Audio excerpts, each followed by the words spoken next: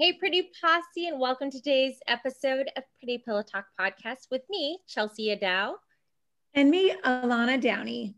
And today we have the privilege of talking to the amazing Layla Nottham. And I said that right, correct? Layla Nottham. Nottham. Okay, I know it's Nottham. Sorry. We are so excited to have you on today and just being able to talk about yourself and how you even came to the beauty industry in the first place. Okay. My name is Layla Nottham.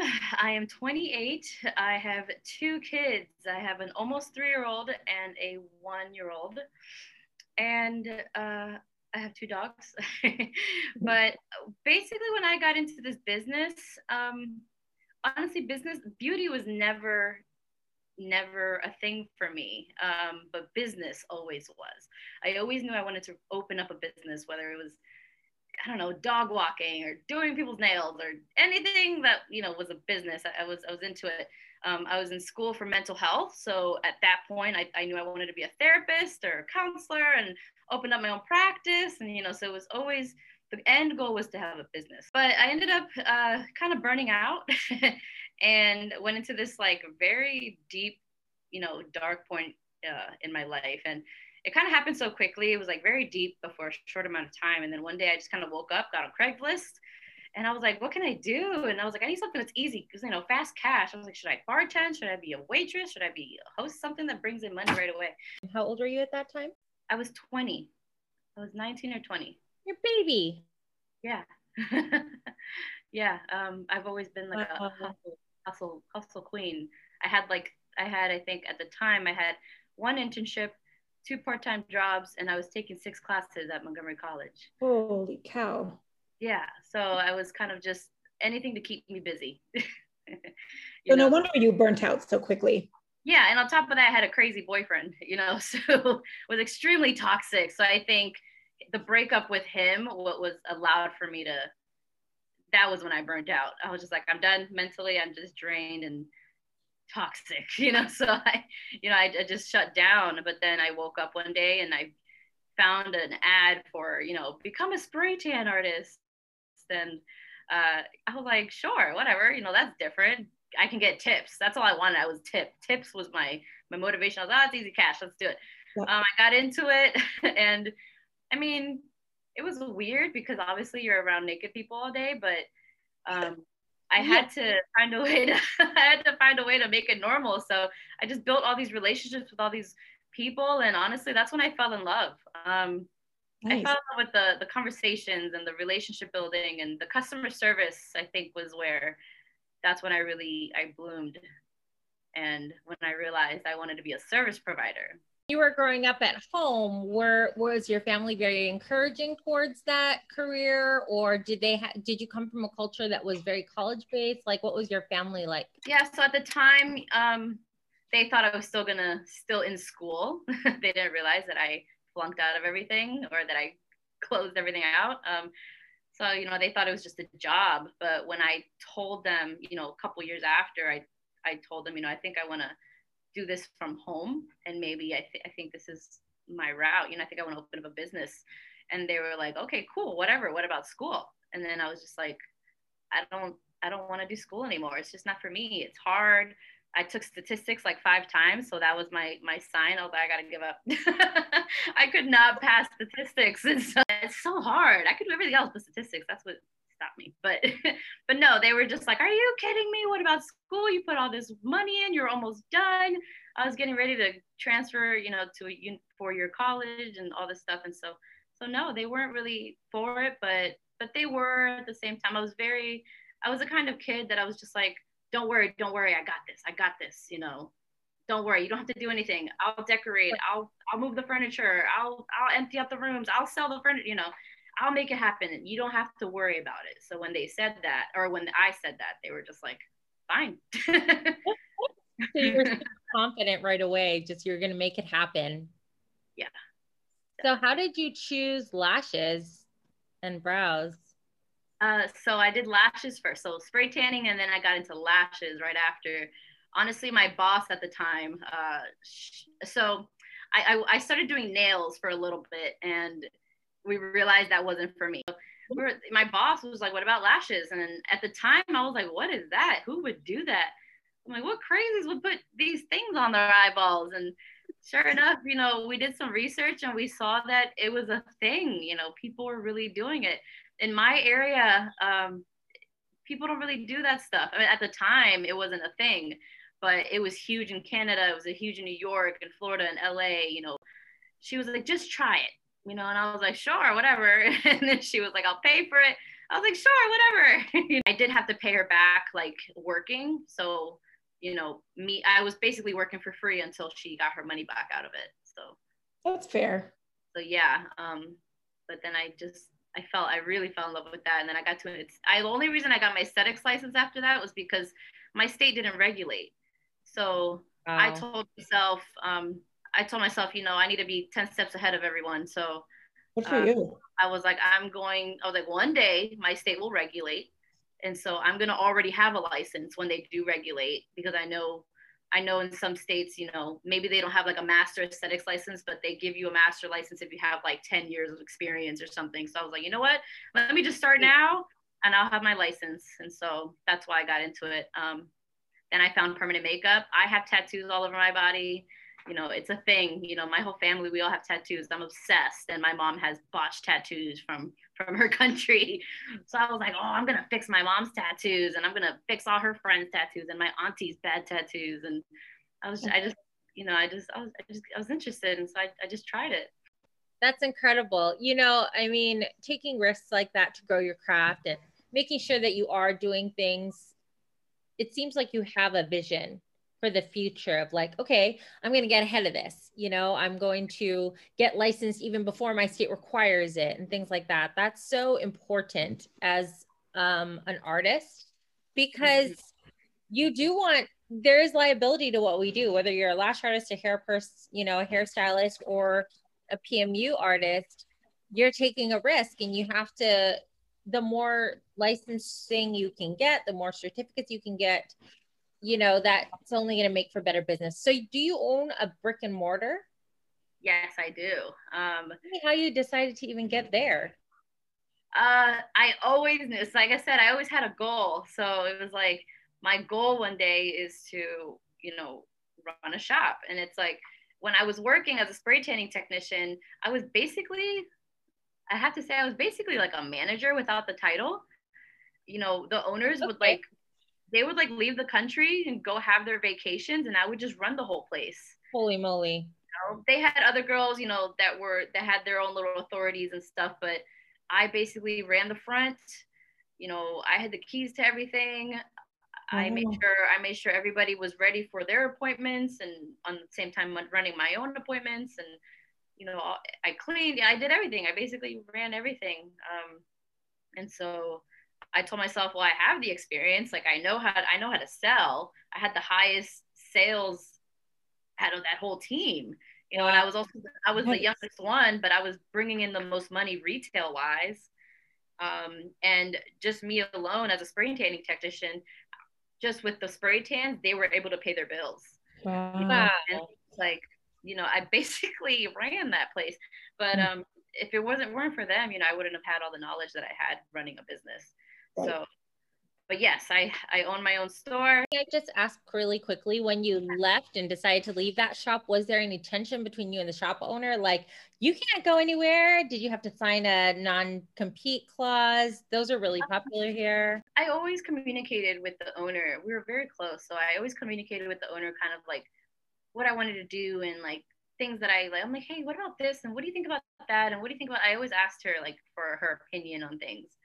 And I ended up actually leaving to go manage a Massage Envy. And she was like, Layla, you sure you want to do that? That's very corporate-y. And I'm just like, well, I mean, it's a managing experience. And it's like, you're not giving me the manager title. You're not going to give me the manager pay.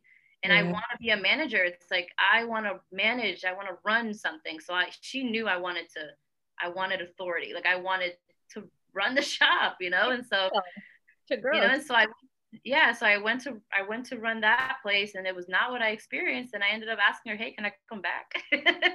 So I went back, and then, and then they gave me a contract. So that's when I realized, okay, I see what we're doing here. And I would say there was a lot of miscommunication. And obviously I get it all now. So like years later, I definitely realized why they felt the way they felt.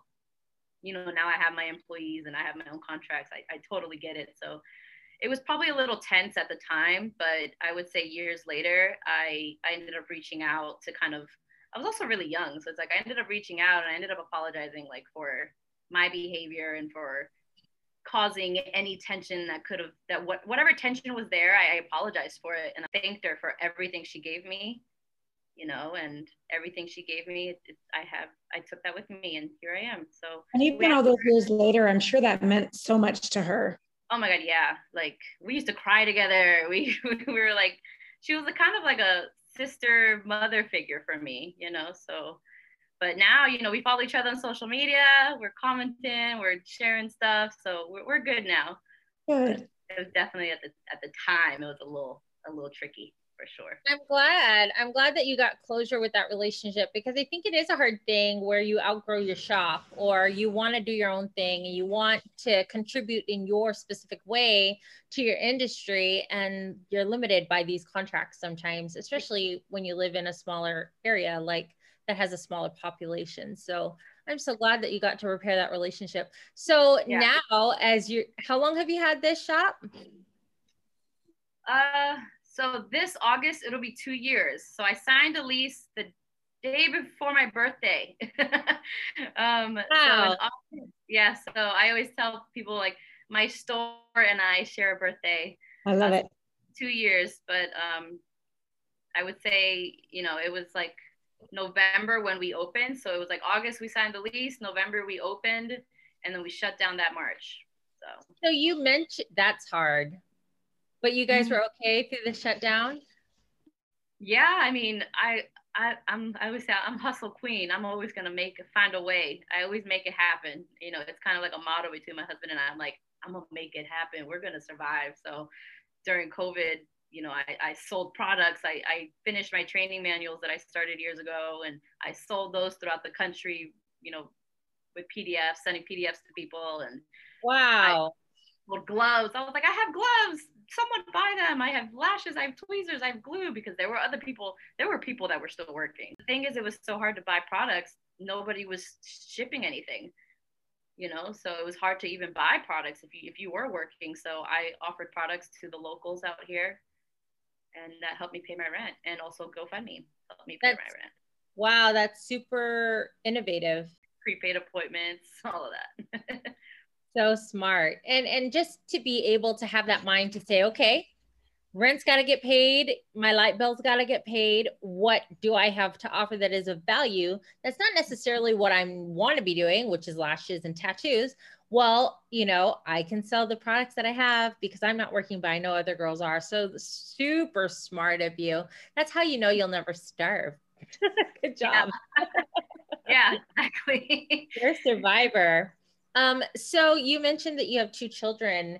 How do you balance your successful shop and motherhood? Because I find that is my constant mom guilt in my head. Like, I could be having lunch with my kid, but I have to record podcast episodes, et cetera, et cetera. How do you find that work-life balance? Honestly, I think I just now started balancing. My oldest is 3, but initially when he was born, I gave myself a month of maternity leave, and it was basically like my husband and I came up with a plan. Obviously, it's like his mom is retired, so she basically did childcare for us. So whenever we went to work, or I went downstairs at the time to work, she would watch him, and then I would just go upstairs to pump, come back downstairs, go upstairs to pump again, go back downstairs, and so that was my first baby. But I would say it was hard at first. I mean, there was really no balance. I worked nonstop. I would say with my first one, I didn't really build that connection with him, that relationship, so I had to just kind of accept it and let my husband and the grandmas take over. So they raised my baby for the first year and a half. And then when I had my second one, it was kind of like we assumed it was going to be the same, but we ended up moving into the store the same week that I gave birth. Oh, wow. So yeah, so I kind of was forced to like hand my business to my husband. I was like, Rick, who's gonna do it? You know, the girls aren't gonna do it. The girls that, you know, our employees, like, they're not gonna move all the stuff out and bring it. Like, who's gonna do it? You are. So it's like, you're the only one that could really do it, unless we pay someone to do it. But it was like, it was so last minute. You know, I was 2 weeks before the due date. You know, so it's like we kind of had this deadline where like we need to be moved in before this baby comes in. And sure enough, the baby came first. So when that happened, you know, that's when I became a mom, like for real, full time. Like, I had to just stop business, and my husband took over. And I realized, I was like, oh man, I gotta figure out a schedule. I have another one. I have 2 kids now, and now my husband's involved. So it's like, he's the one that was gonna watch the kids. So now who's gonna watch the kids? You know? Was he working prior to coming on board with your company? And please say the name of your company correctly, because I'm gonna botch it. So my company's name is Minx, MYNX, Minx. Love it. So midway, let me just think. I think the same month that we realized we were pregnant with the second one, I had so much going on. I had apprentices, I had employees, and I had no receptionist, 0. So what? I was the receptionist. I was taking my own clients, and I was teaching at the same time. So I was going nuts. And so that's when I realized, I was like, you know, my husband and I, obviously, we started fighting. You know, you're working so much, you never stop. You're always on your phone. How many freaking emails could you have? How many texts could you have? People are really contacting you at 11 p.m. I'm like, yes. Yep, they do. And, yeah. And so they do. I was like, you know what? Literally just like this. I was like, you know what? Just come to work with me one day. Let's play take your husband to work day, and just be a fly on the wall. And sure enough, after that day, he was like, Layla, shit, we need help. He was like, you need help. We kind of came up with a plan. He was working with his brother at the time, and you know, he kind of actually enjoyed being with us, because it was a different vibe. It's like being with a bunch of guys. They don't even listen to music. They don't even talk to each other. And then they talk about the same thing. Being with a bunch of women, it's like, I don't know. It's like different conversations, just different energy. Everybody's so spunky and everybody's happy. And it's just better vibes. And honestly, that's when he first discovered what good energy was. He's like, wow, I love the energy here. I'm like, wow, do you even know what that means? You know, but he loved it. He fell in love with it. So he was like, I'm down to work there. He's like, I'd love to work there. Nice. I get paid, you know. I'm like, yeah, of course, you know, we have to make money somehow. So yeah, he was working somewhere, but we came up with a plan for him to work. And when he wasn't at work, like if we didn't, for whatever reason, have childcare, then he agreed to basically be the stay-at-home dad, because that's his strength. He's amazing with the kids. He's an amazing dad. I don't know how he does it. Cooks, cleans, deals with 2 kids, and doesn't complain. And never looks tired, never acts tired. Wow. That's just his strength. He's born to be a dad, you know. So nice. That's so incredible that you found that in your husband, and that you guys can work as a team to build your success, you know, and that he's willing to kind of submit his own career pursuits for the good of the family and what's good for your family. So that's incredible. Yeah, so, we know each other's strengths and weaknesses for sure. I think that's huge in any relationship, because then you can just immediately rule out, like, I know my husband is not a handy dude. Okay. That's why we don't own a single family home. We own a condo, because I need somebody to come in and fix the roof shingles and termite and fix whatever, because my husband has other strengths, you know. He's an incredible genius at political strategy. So that's what he does, you know, and that's what pays for the electricians and all that. So I find, though, that understanding your strengths and weaknesses as a business owner is just as crucial, you know, that translates very easily. Wouldn't you say, Alana? Oh, absolutely. You've got to constantly be 10 moves ahead and be prepared for any of those moves to go wrong at any given time. So, and that's a lot for one person. So in your case, where you had your husband, your right-hand man, I mean, husband and wife are just kind of on a different wavelength. Sometimes you don't even need to say anything. You guys are just a well-oiled wheel where you can just pick up where the other left off. So that's phenomenal. Yeah. And as a working mom and as someone who has owned a salon before, I know what it's like, that guilt, like I'm giving so much of me to my business and my clients, and I'm not even giving this to my kids. I can totally relate to that first year where, you know, I had a C-section. So, okay, I've got 8 weeks. And after 8 weeks, I've got to do what I have to do to make sure that my family survives. Exactly. You know, I can't just stop working. I have to do what I have to do. So I relate to that 100%. So I hear you, girl. And I feel deep in my soul what you went through. Yeah. I mean, I learned through all of that after a year after my daughter was born. I talked about this recently. I feel like I woke up from this bubble. It's like, you know, when you wake up from a dream and you feel like that dream was so real, but you're like, no, that was just a dream. I literally woke up like that one day, except I didn't have a dream. It was just your life. It was my life. And I swear I woke up one day, morning. It was so weird. Like, it's really hard to explain. That's the best way for me to explain it. I woke up and I was just like, where have I been? You know, I was like, and I felt so awake and so alive. And like, there was so much for me that I needed to just do. And so ever since, I have just been choosing me first, because that's the only way I can raise my kids. That's the only way I can manage my family and my business. So I got into the therapy. I hired business coaches. I hired life coaches. I hired an accountant, you know, so people that can kind of just give me an ease of mind and kind of guide me at the same time. And ever since, you know, I learned that I need a schedule. And so the schedule for real has helped me balance out my life. Yes, absolutely. Would you characterize this waking up as like from like a cloud of maybe depression? Would you characterize it that strongly? I think so, because it took me back to when I first got that job as a spray tanning technician, and like where I was, you know, at that point. And it was like, I was doing so much. I was, like I said, I was taking 6 classes. I basically had 3 jobs. Like I said, that was my way of escaping reality. Yeah. Like when I was in reality, when I would come back home, I would just sleep, maybe drink, you know, sleep, eat.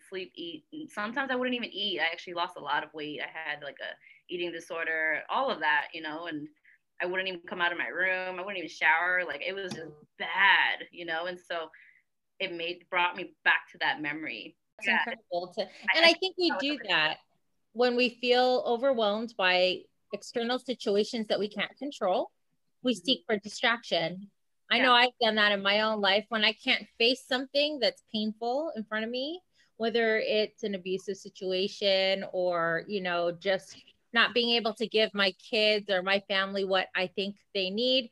I like, okay, I'm going to throw myself into work, or I'm going to throw myself into friendships, or I'm just going to, you know, go on a singing jag for 5 days in a row. Just something to take my mind and focus away from the thing that is painful. It took you all the way back, that awakening, to when you were just starting out and living at home still? Yeah, so it's like I said, that happened a year after my second daughter was born. And I think that when my first baby was born, it was like the second he was born, all I cared about was being a mom and being able to provide everything that I can for my kids. So then that meant, in order to do that, I have to work.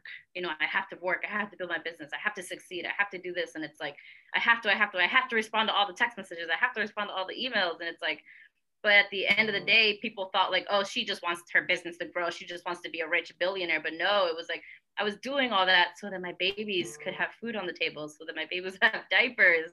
Yes. You know, that's what my goal was. It was so that I could provide for my kids. And it's like, I couldn't really be the mom that I wanted to be. My baby would cry every time he was in my arms, and I would just hand him over. He would stop crying when he was with his dad, or he would stop crying when he was with his grandma, but he would cry when I would take him.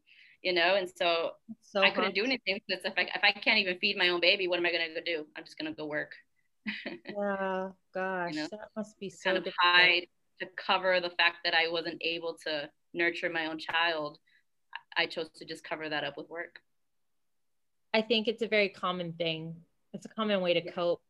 And thank you for sharing such vulnerable stories about yourself, because it's such a real and common thing for women, because I think we have a different, when we become breadwinners, or the primary breadwinner in our home, and mothers on top of that, it becomes this dueling identity crisis, because you have your nurturing, your whole, desire is to provide for your family. You know that you can make more than your husband, and so you can give your family that better quality of life. And yet being a good mom, being a present mom takes time. And I'm constantly fighting that battle now as I'm trying to level up my business. But yet the whole reason I'm trying to do that is to be successful enough so that I can drive my kids around and be there for them, Finding that balance is so hard. You want to give everything that you give to your kids, to your business. You want to give everything you give to your business, to your kids and your family. And you almost lose yourself giving so much to everyone else. Exactly. And it's a hard balance to find. So when you do find that, that perfect level ground where you're happy and healthy and your family is where they need to be financially and your business is thriving, it takes a long time to get there. It's very seldom that as business owners, especially, working moms with the younger kids, I mean, mine are still in elementary school. It's hard to find that balance and not feel like a failure on one side or the other, whether you're failing your kids or you're failing your business. You're not answering your texts or emails as quite as quickly as you could. You're not sitting down and reading books to your kids the way you wish you had the time to do. And then trying to be yourself. And I do that a lot too. Mine is I'll binge watch TV. And that's what gets my mind off of, something that just takes me out of where I'm at and where I feel like I'm failing in whatever situation it is that I feel that I'm failing in. And I'm in this fantasy world. But at the end of the day, literally at the end of the day, you have to turn that off and face the music. And that's not an easy thing to do.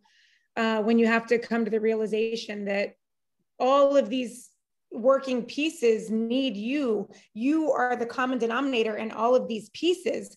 And you've got to put your big girl panties on and get it done.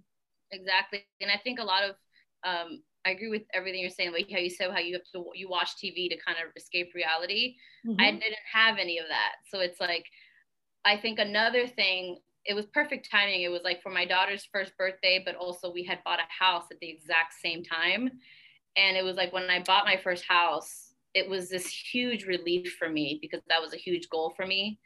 It was kind of like the first step to finally being able to build my family, buying a house. This is where I'm going to raise my kids. This is where I'm going to, possibly bring in my grandchildren one day. And it's like, I was able to start like a garden. And it's like, I found something for once that keeps me distracted. And it was like building a garden. And now that's my distraction. So it's like lashing was my therapy for 7 years. And it's like, I was able to have my baby. I was able to finally feel what it's like to have a mom, to be a mom with my daughter. And then, I found my plant life. I'm a plant mom now. So I'm sure the pandemic helped with that, having so much time with our families. Did that solidify your confidence and connection with your kids, you think? Oh, yeah. That's why I say COVID was like a blessing in disguise for me because it finally allowed for me to shut off work. I was finally able to be a mom. I was able to find something that I liked for myself. I was forced to, because I was so bored, work wasn't as obviously, like nobody was texting us as much as normal. And I was able to find a like when my kids were asleep, I'm like, crap, what am I gonna do? Like, I don't know what to do. Should I do laundry? Should I clean the house? I don't know.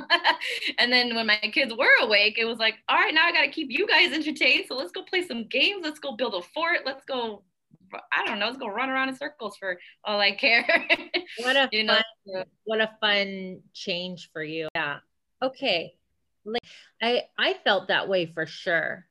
I felt like we were constantly going to judo or boxing or volleyball or school, and we never got a chance to catch our breath. So in a lot of ways, the quarantine for our family was also a blessing. Alana, what about you guys? Did you guys want to kill each other after 30 days? No, but my quarantine, my lockdown situation was a disaster. The barber shop on the military base that I work at did not shut down, and my beauty salon did. And the beauty salon and the barber shop are two different entities owned by the same company. And when my shop shut down, the manager of the barber shop jumped ship. Really, she assumed that her place was shutting down, and she was just terrified of this virus. I mean, reasonably so, but she jumped ship. And so guess who got left holding the bag? So I worked through the entire quarantine on the military base, running the barber shop that was not mine to run. I was basically a glorified receptionist with a manager title. But I never took a break. It was miserable. I never got that downtime. So I can't relate at all. Well, how did you handle the kid situation? Because they went to homeschool, right? They did. I had to leave them at home alone and run over to the barber shop and then come back. I mean, my daughter's 12, so she's at that babysitting age. Yeah. But it was hard. I mean, you can see the barber shop parking lot from my house, so I was never far away. But it was just, somebody always had a problem. There was always some need for me to be there. And I was there so much. And that's that guilt I was saying, like, I wasn't able to be there in the way that my kids needed me because I was giving so much of me to the barbershop. And it was awful. The lockdown and from March to June was miserable for me. Yeah, in Hawaii, we locked down for a long time, Layla, because and luckily because of it, our numbers are very low compared to the rest of the nation, but also our isolated position in relation to the continental US allows us to be separate and apart. So it's easier to kind of keep the virus away, but it also doing that, we really tanked our economy. There's so many businesses and restaurants that are just not gonna didn't make it, won't ever come back. And, very nostalgic restaurants that Boulevard Simon on Oahu and Dillingham and things that just, you're sad to see go, people changing industries from going to the tourism industry to having to completely rewrite their careers because it's just unpredictable. We don't know when people are going to be able to come back. We don't know when tourism is going to be at the levels it was previously before COVID hit. So, everybody's experience, is very individual, but I'm grateful that for you in your situation, you were able to take that time and connect with your kids and really gain the connection that you felt you didn't have time to do because your business was so busy. That you built a business before you had kids that was so successful that when kids came into play and you started a family, you really had to figure out the balancing act. And to that, I do want to say that you're always trying to balance. It's an ongoing, it never ends, you're always trying to figure out. That's why the systems are so important that you put in place so you can figure out how to achieve that balance as much as possible. What advice would you give to girls coming up behind you who want to be mom and boss babe, but don't know where to start? Yeah. I would say come up with a plan, for each each life, mom life and business life. Because like, for example, Nice. if it weren't for my support system at home, my mom, his mom, our friends that love to come over and watch our dogs for us, or watch the baby for an hour, like, if it weren't for our child care, then we wouldn't have been able to be at, move the shop or even be at work, or, I wouldn't have been able to even go back to work.